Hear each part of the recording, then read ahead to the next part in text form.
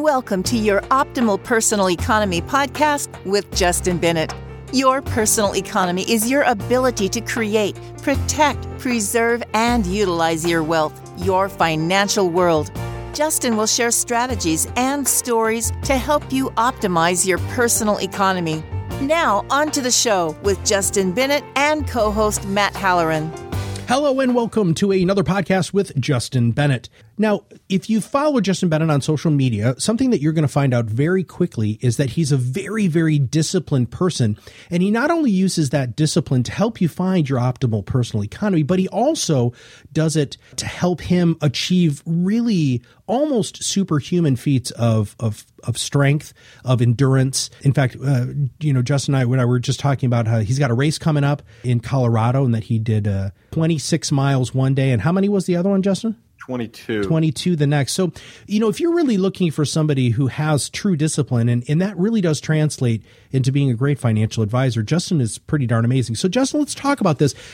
Where did this come from? Where did this desire to push yourself to these limits come from? Yeah, I don't know if it was something that started later in life, or maybe it was something that was always inside of me, but it started to come out a little bit more clearly as life evolved and I had more opportunity to create the life that I want to live with my family and how I want to build my business. And so, we often talk about different domains in somebody's life, and money or finances is one of many domains. Mm-hmm. And so we talk about discipline around that. We also talk about discipline around fitness, whether it be exercise or diet, talk about discipline around relationships. And so all these different domains, these different areas of one's life have different meaning to each person. And to us, what we've found, and I help clients with, is that there's a direct correlation between discipline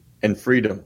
So the more discipline that we have creates more freedom and more opportunity. And, I think when you think about it or you talk about it in a simple way, it just eliminates or gets rid of a lot of waste and inefficiencies, because, I think we're all guilty of that at times. And frankly, I'm guilty of that at times. But I think if I constantly remain aware and focused and stay in the game, mm-hmm. then the discipline is something that gets spread into all these different domains.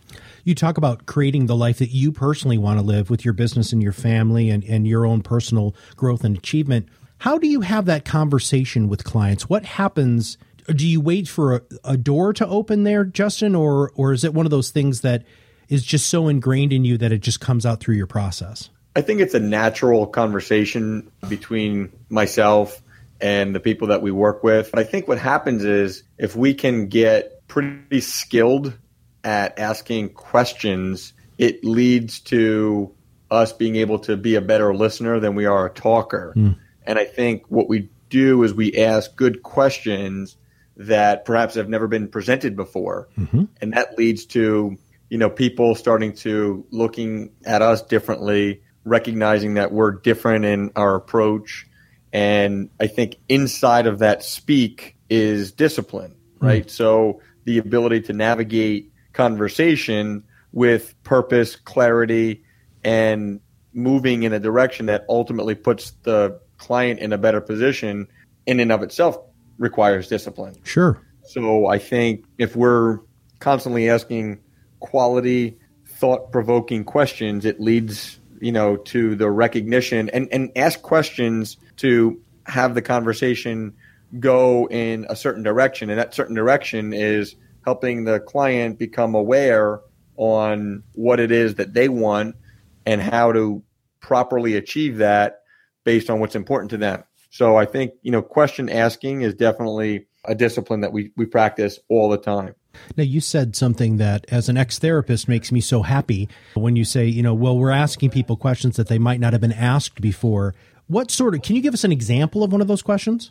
Like I just had a meeting earlier today, and what I say, what came out of my conversation with this person, and it was the initial meeting, and I just said, if we were to fast forward through time and you were to have accomplished everything that you wanted to accomplish personally and professionally, and then you were kind of looking back in a rearview mirror, what do you think is one thing that you would want to be most proud about accomplishing as it relates to your personal life or your professional life? And I think it gets people to think bigger. It gets people to think more forward thinking, more proactive, less reactive. Mm-hmm. And it gets them, at a level at which they've never really looked at their economy, their planning, their money, and the things that are important to them, because it's so often the case that everybody wants to jump into the weeds and compare numbers on a piece of paper or on a screen. And as we've talked in a previous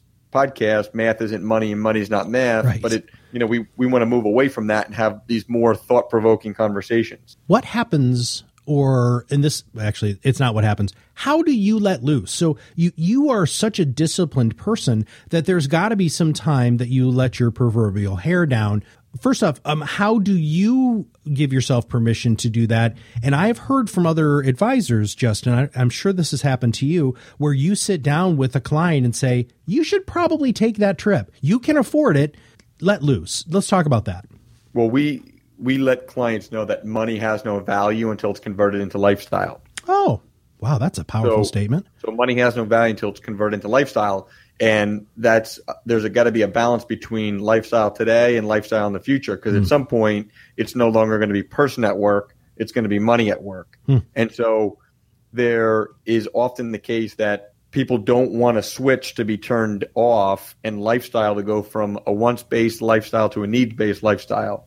So there's got to be this balance of spending money today, saving money today, so that in the future, when you no longer are making the money and the person's not working, the money's going to be producing the income, and the income that they're going to generate is sustaining the lifestyle that they've been accustomed to, which oftentimes is a comfortable lifestyle. But I think the whole process that we take our clients through, the lifetime financial discipline process, is fun along the way. I mean, we have laughs, we interact, we smile, like we have a good time. So it's not like a stiff and rigid kind of a thing. So I think when you mentioned let your hair down, I think along the process being not just the initial couple of times that we meet, but the lifetime of a relationship that we develop with our clients, it's got to be an ongoing, enjoyable experience. And I think that's what creates people's desire to want to continuously do more and interact and have some fun with it. Right. Well, I think that's fantastic. There are like 3 sentences that you just said there that I've never heard you say before. And I can't wait for you to go back and listen to this podcast because they were super powerful. Now, Justin, I'm sure you say them to your clients all the time. I just personally, as the podcast host, haven't heard of those. Okay. And let's bring it back in kind of a final thought here. When somebody uncovers this meaning, right? When you're asking them the questions, when you're showing them that their optimal personal income, what they've wanted can come true, what happens to them? I think there's this aha moment when we may not be able to develop a specific blueprint to the penny, but if we can start to paint this picture to give them the vision on the direction that they want to go and the life that they want to be able to live, I think that creates excitement, joy, and happiness. And of course, inside of them and us together accomplishing that, it naturally requires discipline in many respects, not just in money. And I think that discipline behavior constantly surfaces during our conversation. And sometimes we don't need to cite the word discipline. I think it's just an understanding, a recognition. And I think from that, people start to create the higher level of awareness around discipline, which then leads to that freedom. And that freedom is what people want. And so if we can have that conversation ongoing, that discipline leads to freedom, people have some really, really happy lives, and we have some fun helping them out along the way. And when people achieve that level of discipline through either your guidance or in your specific example of the internal discipline that you've created, it just makes you feel like you're a little bit more in control. Is that a fair statement? I think that's fair. And everybody wants control in the areas that they enjoy and want to control. And in other areas, they want to delegate. And so when we're able to, have that conversation to focus on the areas that are inside of their control and move their attention away from the areas that are out of their control, people also have a much enjoyable ride, and that's an ongoing conversation. So, Matt, I think we hit on some really good points here around discipline, and I look forward to our next episode together. Absolutely, and thank you very, very much.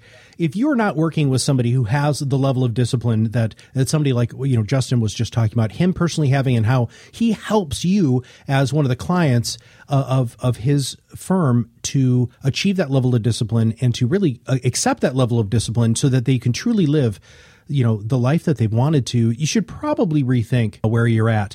And a very easy way for you to share this information with your friends and families by clicking the share button below, right below this podcast. That way you can share this great idea, this great philosophy that Justin and his team have and implement not only personally, but also professionally, making sure that you can share that with your friends and family. Because if they're not working with somebody with discipline, then you know what? They need to be doing that too. So for everybody at Bennett Financial Group, this is Matt Halloran. We'll see you on the other side of the mic very soon.